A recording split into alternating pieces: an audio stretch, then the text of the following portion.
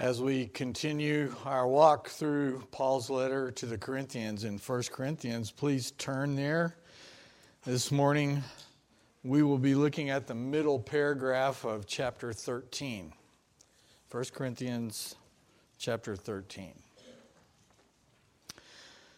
Well, the Apostle Paul made sure in the first 3 verses of this chapter that the Corinthian believers heard that any spiritual gift or act of sacrifice doesn't mean a thing if that person does not have and demonstrate genuine agape love. Last Sunday we saw how agape is so different from the other words used in Greek for love. It does not mean some kind of sentimental love, having a pleasant feeling about something or someone.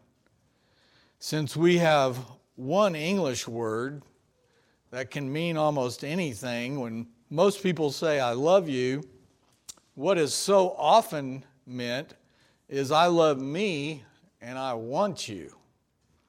In other words, most people in our culture think of love as being some form of warm feeling or affection, attraction, romance, or sexual desire. Usually at the root of all this is some kind of selfishness that is really mainly interested in fulfilling the desire to feel something or to get something that we want.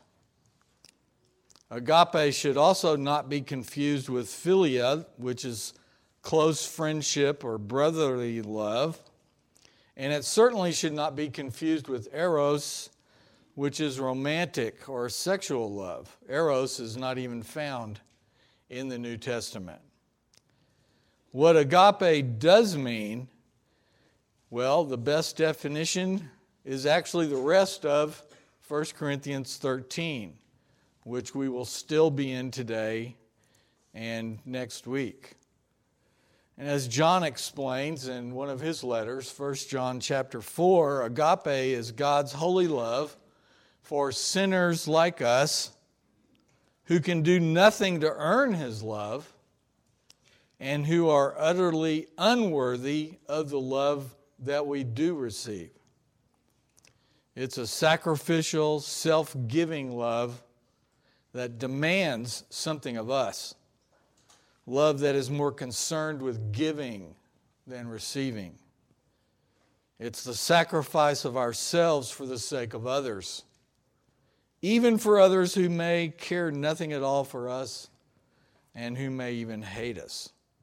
So it's not a feeling, first and foremost, but a determined act of our will. It's the willing, joyful desire to put the welfare of others above our own. And as we'll see, it has no place for pride or vanity or arrogance or self-seeking or self-glory.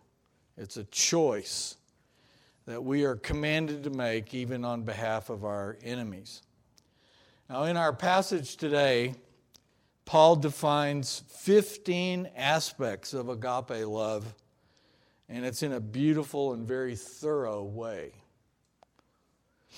Notice that instead of just saying what agape love is, Paul also includes what agape does. So if you're able, would you please stand as I read 1 Corinthians 13, verses 4 through 7.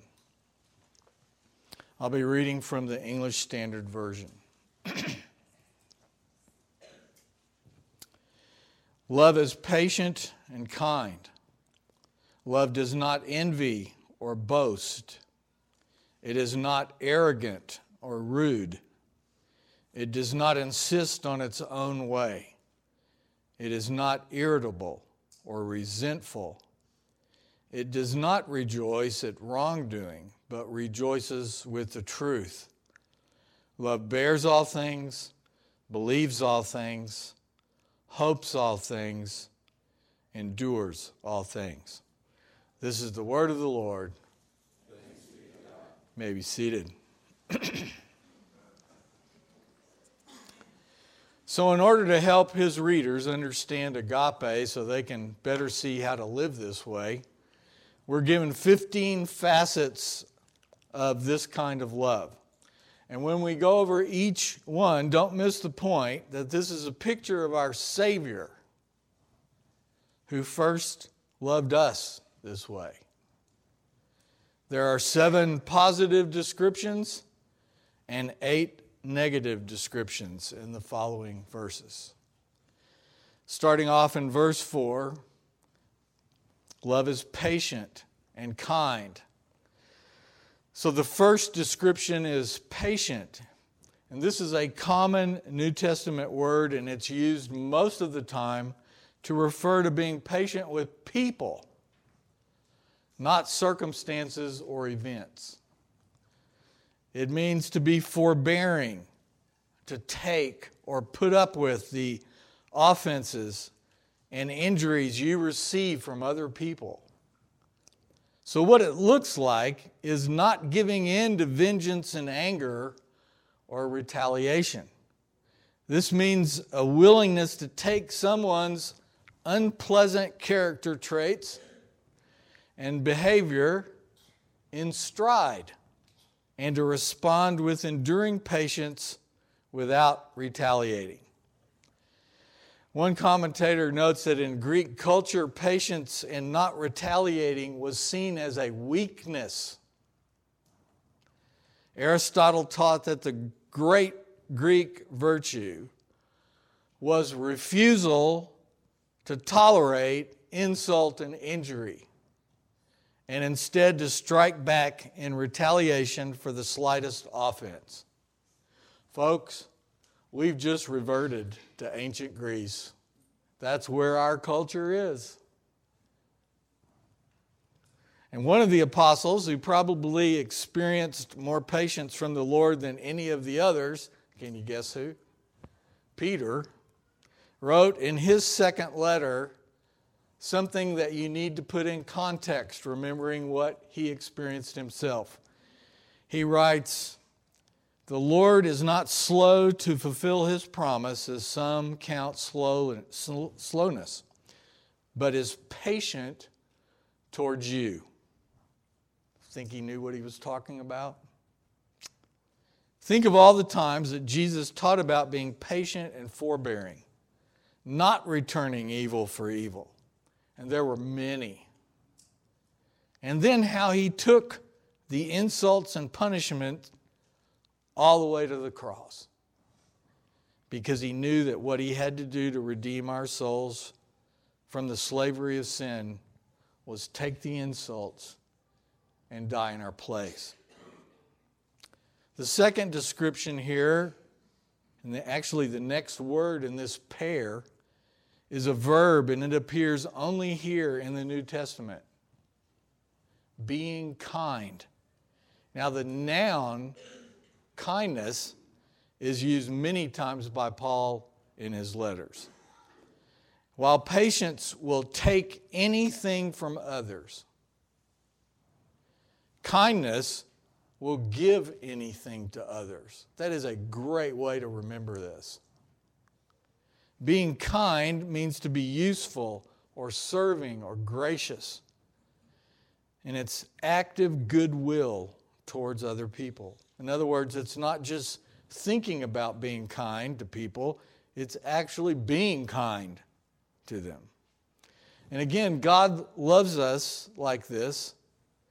Paul writes in Romans chapter 2, "Or do you presume on the riches of his kindness and forbearance and patience?" He gets it all in there. "Not knowing that God's kindness is meant to lead you to repentance." Next in chapter 4, the third description, love does not envy. And the fourth, or boast.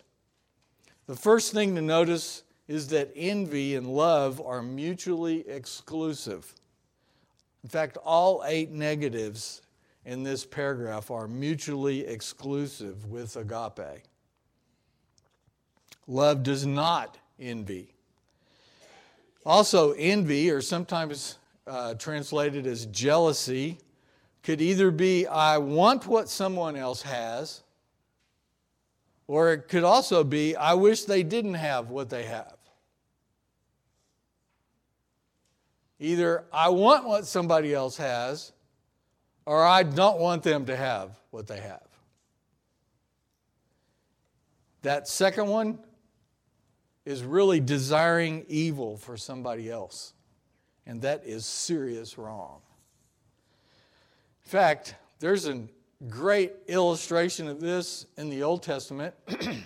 Remember the story in 1 Kings 3 about King Solomon hearing a case in which two women staying in the same house each had a newborn son?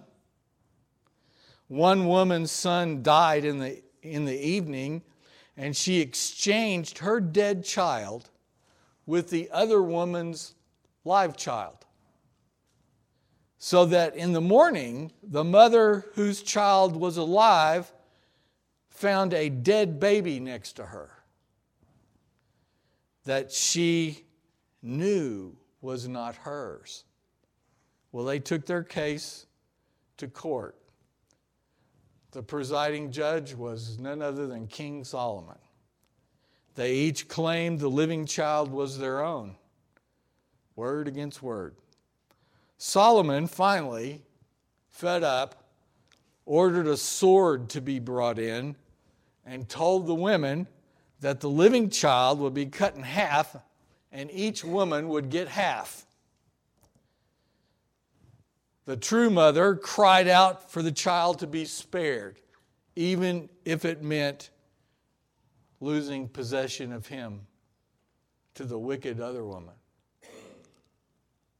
The false mother would rather have had the baby killed than for the true mother to have him. That is a person who wished someone else didn't have what they had. A person who desired evil for someone else. We all know that the battle against envy or jealousy is hard for all of us. But each of us in the body of Christ must learn and grow to be glad for someone else's gifts or success or talent or whatever. Envy or jealousy is a very harmful sin. And it affects many people besides the one harboring it. And there's injunctions and proverbs about this everywhere. One of them is Proverbs 27, verse 4. This is probably the most in-your-face one. Listen carefully. Wrath is cruel. Anger is overwhelming. But who can stand before jealousy or envy? That cuts deep. One of the strongest admonitions about jealousy comes from James in the New Testament. In chapter 3, he writes, "But if you have bitter jealousy and selfish ambition in your hearts, do not boast and be false to the truth. This is not the wisdom that comes down from above, but is earthly, unspiritual, demonic. For where jealousy and selfish ambition exist, there will be disorder in every vile practice." We get the English word zeal from this word, which means to have a strong desire. We also know that we see a good kind of strong desire in the Bible, also using the word zeal, but that's not what Paul is writing about here. It's pretty clear what Paul is dealing with. The fourth description, again, boasting and love are mutually exclusive. Love does not boast. And this is the only place this word is found in the New Testament. You know, my dad and his generation would have called this kind of person a windbag.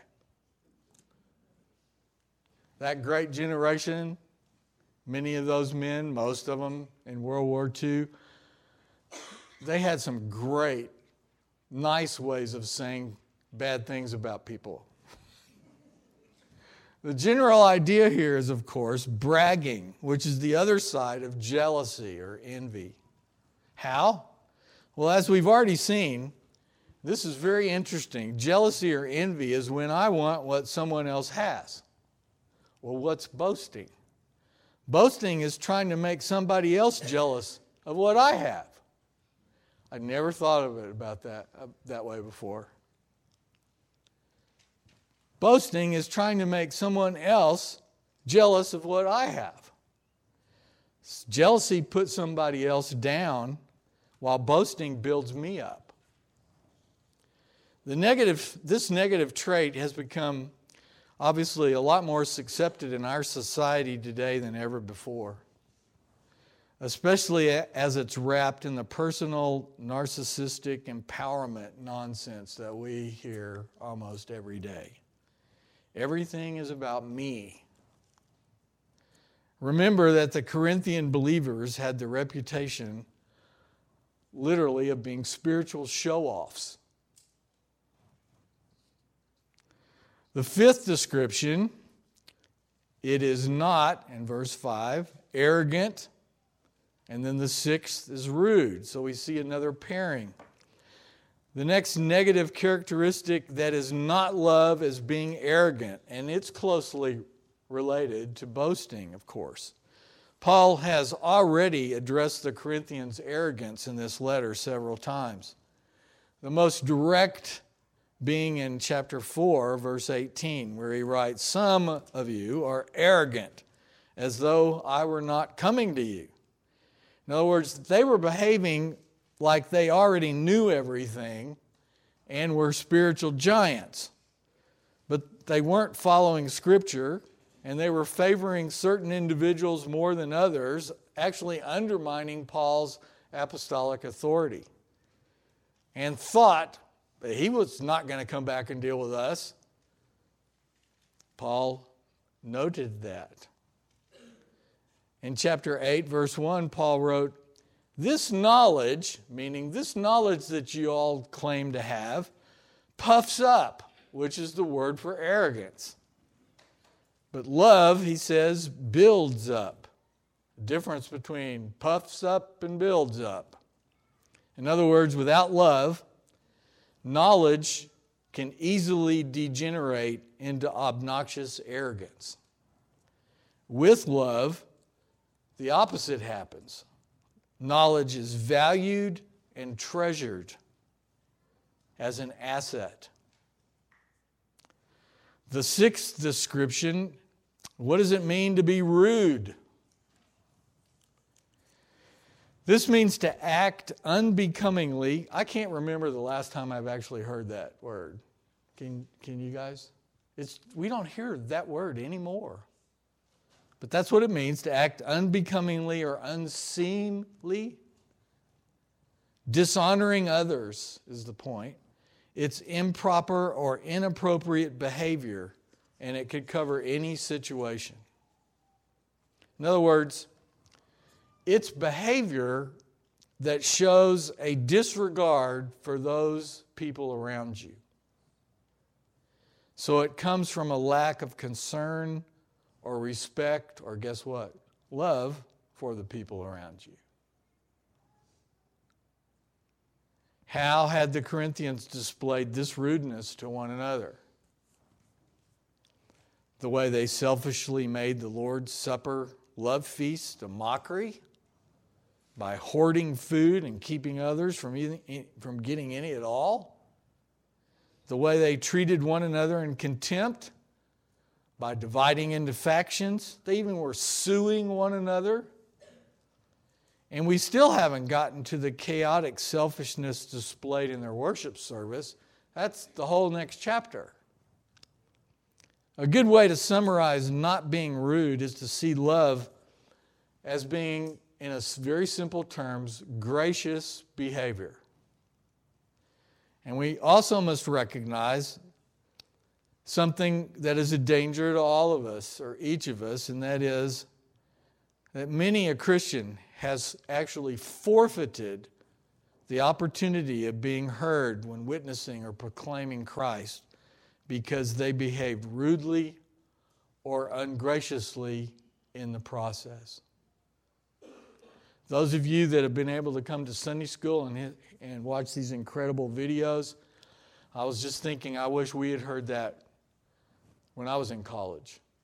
What we heard was out-argue everybody. Here's all the facts. Just let them have it. This is an entirely different, and can we say, yes, we can, a more biblical approach to what we're seeing displayed in those videos. You guys that aren't coming are really missing something special. The fifth, in verse 5, we see the seventh characteristic or description of agape. It does not insist on its own way. So what is this saying? This is basically another way of saying that agape love is not selfish. One commentator had this illustration that really hits this point. So here it is. The following inscription that I'm going to share in just a second was found on a tombstone in a small English village.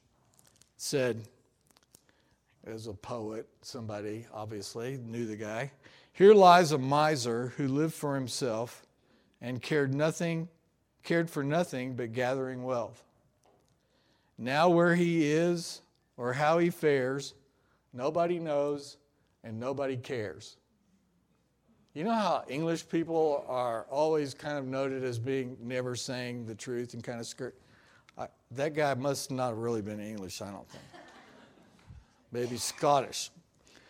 In contrast to that, a plain tombstone in another courtyard in London reads this: "Sacred to the memory of General Charles George Gordon, who at all times and everywhere gave his strength to the weak, his substance to the poor, his sympathy to the suffering, his heart to God."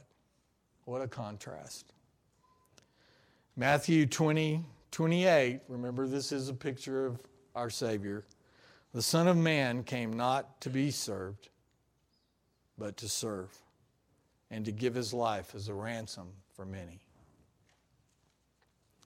The eighth description in verse 5 also, it starts in verse 5. It is not irritable or resentful. Irritable is number 8. Now, other English translations say something different. So those of you that aren't using the English Standard Version might want to look. Many times it's translated as being provoked or easily provoked or easily angered. This kind of irritation comes from things done against us or that are personally offensive. And already we're all sinking a little in our chairs. Paul is not addressing the kind of irritation that arises from being angered by the things that anger God. What would those things be? Like heresy or immorality or misuse of spiritual gifts or some of the cares and disruptions and tragedies we see in our world. He did not become irritated or provoked or angry at those who beat him, our Savior, jailed him, or lied about him. In other words, we have to learn not to be easily irritated by things done against us or that are personally offensive. Is that not the toughest lesson in life or one of the biggest? Love does not get quickly irritated or angry or provoked when someone else gets a privilege or recognition that we want for ourselves because it's our right and we didn't get it, they did. Putting our supposed rights before a loving concern for others comes straight from self-centeredness, and thus it's not love. It's lovelessness. The loving person is more concerned about doing what's right for someone else and helping where possible than getting their own rights or what we think is due us. The only cure for self-centeredness is, what do you think? Focusing your attention on the well-being of others. And you can't do that without seeing Jesus doing exactly that by coming into our world to live the perfect life demanded of us so that he could die in our place. And then being so grateful to him for what he has done for me as an undeserving sinner, that we can trust him to change us from the inside out as we decide to live and know and love and serve him. Is it true that once you figure this out, the whole rest of your life living as a believer is learning this over and over and over and better and better and better? Yes, this was what life becomes about. And many times I roll over at night and go, okay, again?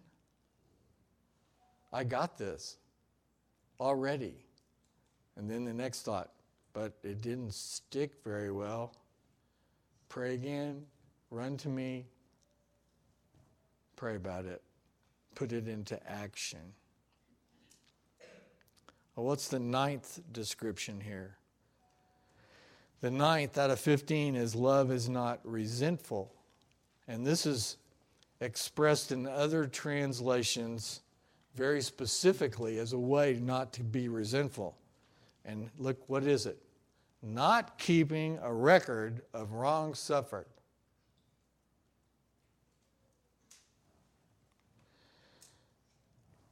Just in case you're wondering, getting older and forgetting everything, for some reason we don't forget this one. Are you keeping a list of wrongs that you've experienced? It's not only wrong, but it is unhealthful. Little children are just naturally able to do this too. How can I say that?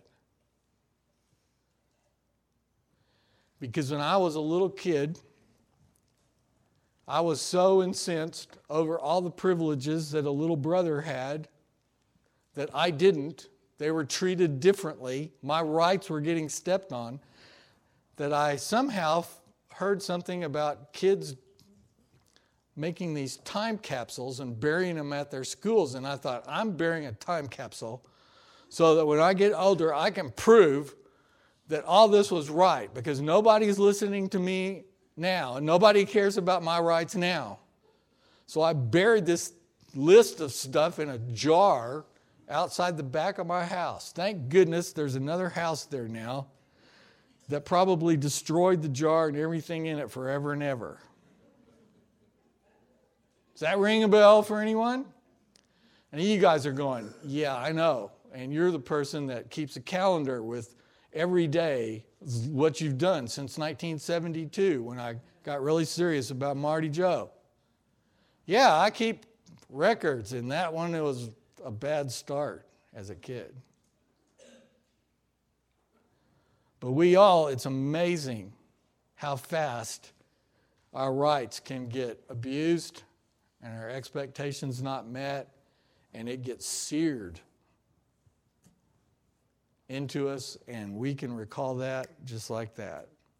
Well, we've got to do something about that, don't we?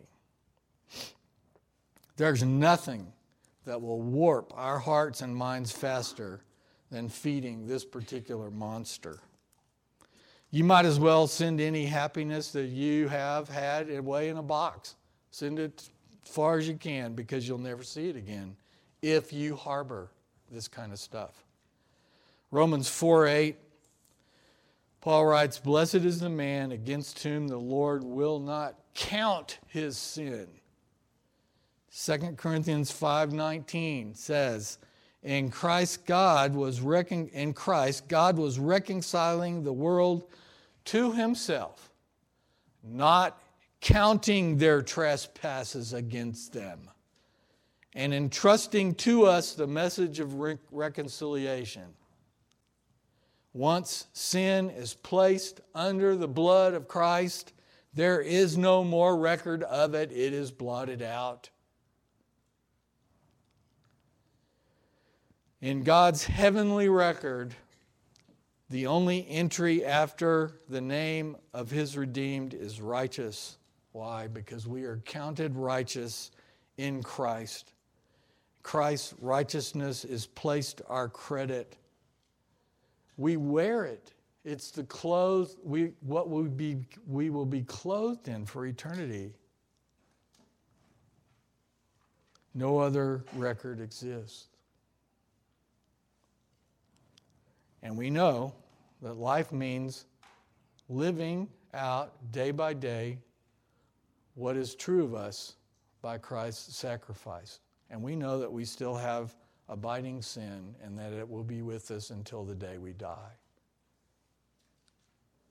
But we should see some evidence of God changing our hearts and our behavior where that difference can become evident. And in Acts 3, repent therefore and turn back, that your sins may be, and the words are, blotted out.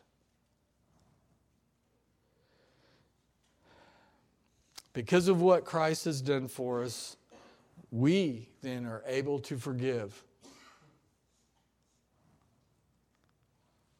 Ephesians 4:32, be kind to one another, tender-hearted, forgiving one another, as God in Christ forgave you. That's our calling right there. Because of what God has done for us in Christ, that's the reason that we forgive each other. In verse 6, love does not rejoice at wrongdoing, but rejoices with the truth. Right? Obviously, a lot of these are similar. This is very similar to the principle of putting off and putting on that you probably heard of before as far as how we walk. In Ephesians 4, verses 22 through 24. But the verb here is rejoice. Don't rejoice at wrongdoing. So the 10th characteristic, that love does not rejoice at wrongdoing, amounts to making what is wrong appear right. And in our world today, this is standard operating procedure. If there is any sense of values, compromising is the first and easiest step. Especially as every person is expected to set their own standards and belief system, and it should be just as good as anybody else's. It can be in our face, this kind of rejoicing at wrongdoing, and therefore it can be brazen and shocking, or it can be silent in the sense of consenting to wrongdoing. Most dangerous of all is rejoicing in situations in which the behavior that we know is sinful is instead seen by most as not that big a deal. And just what everybody does. And this is especially true if it's a Christian who themselves just expects everyone around them to go along with them and not ever say anything. Yeah, it's wrong, but ...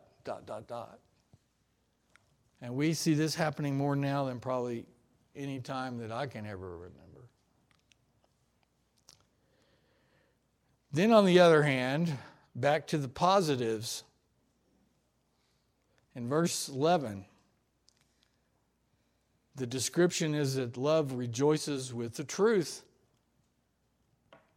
And this involves the constant attempt, hear that, constant attempt to discover good and praiseworthy words, thoughts and deeds in and from a person. Love searches out the truth and rejoices when it's found and triumphs over wrong. And yes, it is discouraging these days. Because sometimes you have to look really hard to find any evidence at all. It doesn't focus, though, on the wrongs of others or let everyone know about someone else's faults. In Philippians 4, 8 and 9, Paul fleshes out how to think so that you can better recognize what to rejoice in. And there was a Christian artist that had a song on this one passage, these two verses, somewhere in my past when the girls were little, and it played over and over and over and over, and Marty could probably still stand up and sing it without even thinking about it, but I'm going to read it. Finally, brothers, you know what I'm saying, what this is. Whatever is true, whatever is honorable, whatever is just, whatever is pure, whatever is lovely, whatever is commendable, if there is any excellence, if there is anything worthy of praise, think about these things. There we've got it. Paul finishes this list of 15 characteristics of love by identifying 4 what you could really call summary qualities that build on each other and highlight the positive force of love. And they start in verse 7. Love bears all things, believes all things, hopes all things, and endures all things. There's a little hyperbole in here. Obviously, all things doesn't mean everything wicked and everything right and everything in between. Let's see what they do mean. Bears all things. The verb to bear here means both to endure and to cover.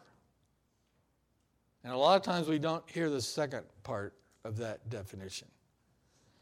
As the apostle who denied Christ after Jesus was arrested, as we've said, Peter knew a great deal about being loved by his Lord. And again, in his letter, he writes this admonition to his readers. Above all. Now, Peter had a lot to say, so this got my attention. Above all, keep loving one another earnestly, since love covers a multitude of sins. The 13th description is believes all things. And this refers to the fact that a Christian has faith in God who will work out his divine plan even when all the indicators seem to point in different directions. Proverbs 3, verses 5 and 6. Trust in the Lord with all your heart, and do not lean on your own understanding. In all your ways acknowledge him, and he will make straight your paths. Straight your paths does not mean no trouble, no disease, no sick, no anything bothering me. It means you will be walking in God's plan for you, which may be tough, but you'll be in his plan, and that's the goal, is not to try to get out of it. Whatever he has for each one of us, whatever he ordains for each one of us is the way God chooses to work to bring glory to himself. And it is for our good, because no matter what it is, we can grow in our knowledge of him through it. And if you've just been through one of those times, guess what? You will have opportunity as your life continues, if it does, to share that with somebody else who needs to hear it, or maybe many people. What about the 14th? Hopes all things. Paul loves this word. We should too. It appears 19 times in Paul's letters. In the New Testament, it appears 31 times. It's one of, I think, the foundation stones of our whole faith. But it's built on faith. It's because of faith in what Christ accomplished for us. This is the patient quality that waits for the positive results promised in Christ. And I've shared before how not only did I bury time capsules as a kid, I also was the one that anytime we went on a hike in the mountains in the Rockies or wherever we were spending vacation, the family takes off together, and you know what happens? The little boy takes off and can't be caught, so everybody's hoping that there's not something up there that, can eat you. Patience is not one of my natural virtues. And yet, after a couple of decades of having things that were near the center of my life withdrawn or taken away or slowed down or not even remembered, God has a way of bringing these things to view, does he not? God, there's never a plateau at the end of whatever you expect of life where you just coast. Because God loves us too much to let us coast. And it's worth the lessons. So, this is the patient quality that waits for the positive results promised in Christ. It's the opposite of pessimism. And don't come up here afterwards and say, look, in this list, there are 7 positive things, but there's 8 negative things. You haven't read the first phrase of the next verse. What is it? Love never ends. 8:8. He's not more pessimistic than he is positive. So, we need to realize that. And it's never focused on ourselves, this hope, and our abilities. That's a big one in our day. But it's always on God and Christ his Son. There is a big difference from hoping in the God who has given you gifts and abilities and then using them to the best of your abilities, trusting him as you go, than just going, I've got it, and then trying to make it. Huge difference. We're told in Hebrews 6, in 18 through 20, to hold fast to the hope set before us. We have this as a sure and steadfast anchor of the soul, a hope that enters into the inner place behind the curtain. That's talking about the surety, the certainty, the acceptable atoning sacrifice accomplished by our Savior. It is a sure deal where Jesus has gone as a forerunner on our behalf, having become a high priest forever. He is the certainty. It's one of my favorite verses in the whole Bible. And yeah, there's not much water around here, but there is a lake and there's a few anchors that you've seen. But anchor is a great visual for us to have here. To hold fast to the hope set before us. We have this a sure and steadfast anchor of the soul. And it's a sure and steadfast anchor of the soul because of what Jesus accomplished. Because of his work, we can completely trust him forever. The last one endures all things. Next verse, love never ends. This one endures forever. They sort of go together. Agape love perseveres and tenaciously holds on through anything and everything in all circumstances. And if you're ever wondering, you have a friend, a neighbor, a relative, a loved one, your spouse, your children, somebody you care about. If you know they're a believer and you see them going through stuff, we can make a list right here, right now, with you and some people that you know, and you see them enduring through it. Why is that? How are they enduring? You ever ask that question? I say it all the time. I don't know how so-and-so has made it through this, or keeps walking, or wakes up and goes on. You know what? If you're a believer, it's because somebody else has got you. And this kind of love is a picture of that. It endures forever. Whatever is thrown at it. This kind of love endures forever because that's the way Jesus loves us.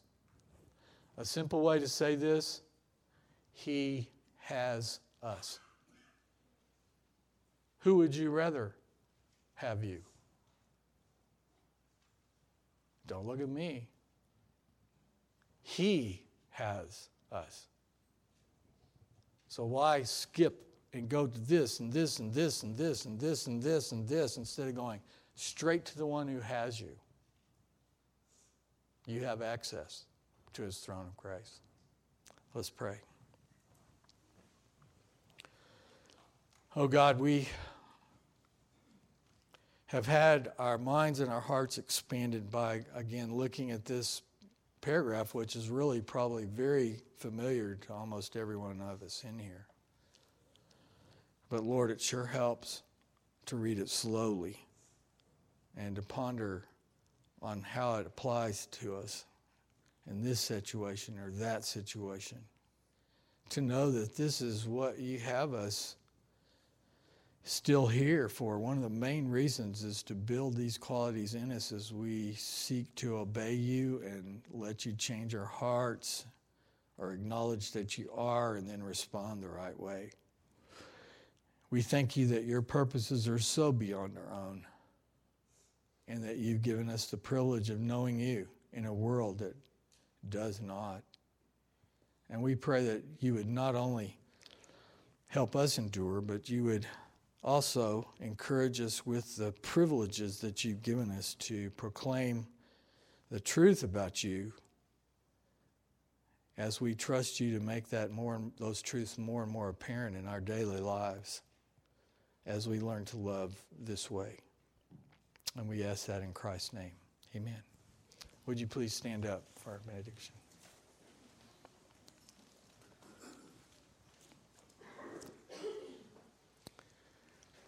Did you ever think about what Paul's life was like? Murdering Christians, visibly seeing the risen Lord on the road to Damascus and giving a call, and man, he grabbed it. He knew that he didn't deserve it. And then he spent the rest of his life on some really small ships and boats traveling around the Mediterranean in some very hostile places. Yes, he can write about hope. He says this in Romans 15. May the God of hope fill you with all joy and peace in believing, so that by the power of His Holy Spirit, you may abound in love. Amen. You're dismissed.